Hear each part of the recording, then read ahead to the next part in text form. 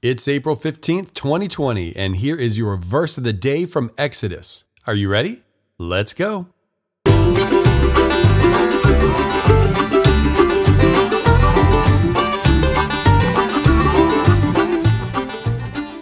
Hi guys, Corey here. Thanks for joining me on my new venture where I am going to be sharing with you a verse each day from each of the 66 books of the Bible. I'll probably take some breaks here and there and have some different episodes, but overall, we're going to be working our way through each of the books of the Bible and picking one verse that really stands out. So, today we are in Exodus, and the verse I want to share with you is Exodus chapter 20, verse 2. All right, the key part of this verse, just so you know, this is the verse right before God gives the 10 Commandments to Moses. Here's what it says. I am the Lord your God, who brought you out of the land of Egypt, out of the house of slavery. So what is the point of this verse? Why does it stand out to me so much? Well, it's because of our perception of the law, of commandments that God gives to us. Basically, this verse tells us that He is the Lord our God. He says, I am the Lord your God, who brought you out of slavery, who freed you, who rescued you. Then He gives them His laws for a new nation. Notice what doesn't happen here. He doesn't give the Israelites the laws while they were still slaves in Egypt and say, hey guys, if you keep my commandments, I'll rescue you. If you keep my commandments, I'll save you from the Egyptians. So try really hard, do your best. No, this is a foreshadow of the gospel right here. He rescues the Israelites, not because the Israelites are keeping the laws, not because they're being good people, but because of God and who He is and His desire.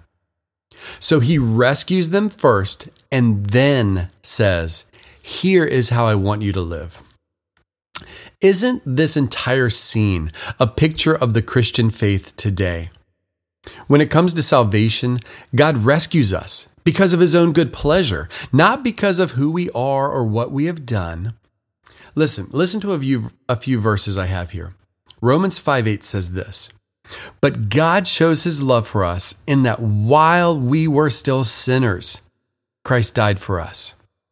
Not God showed His love for us that while we were turning our lives around, while we were doing really good things and being really nice.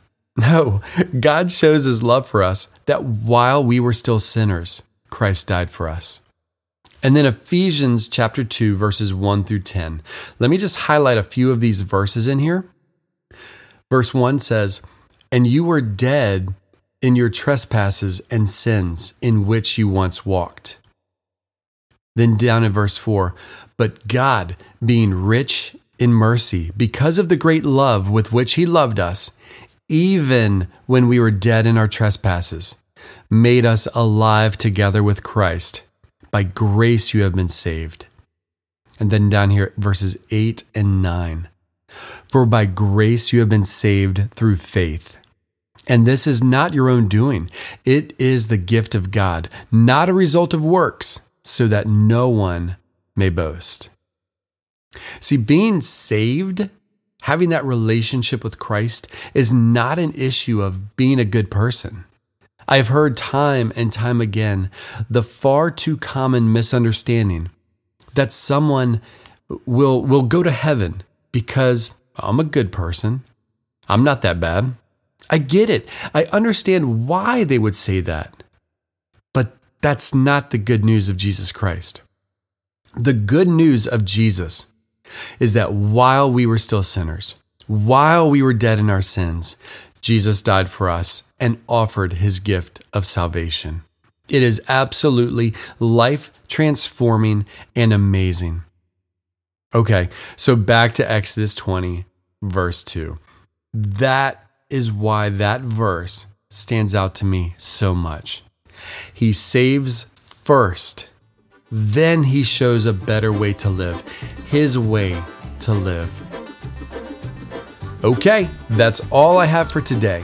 I hope that encouraged you as much as it did me, and I look forward to talking with you real soon.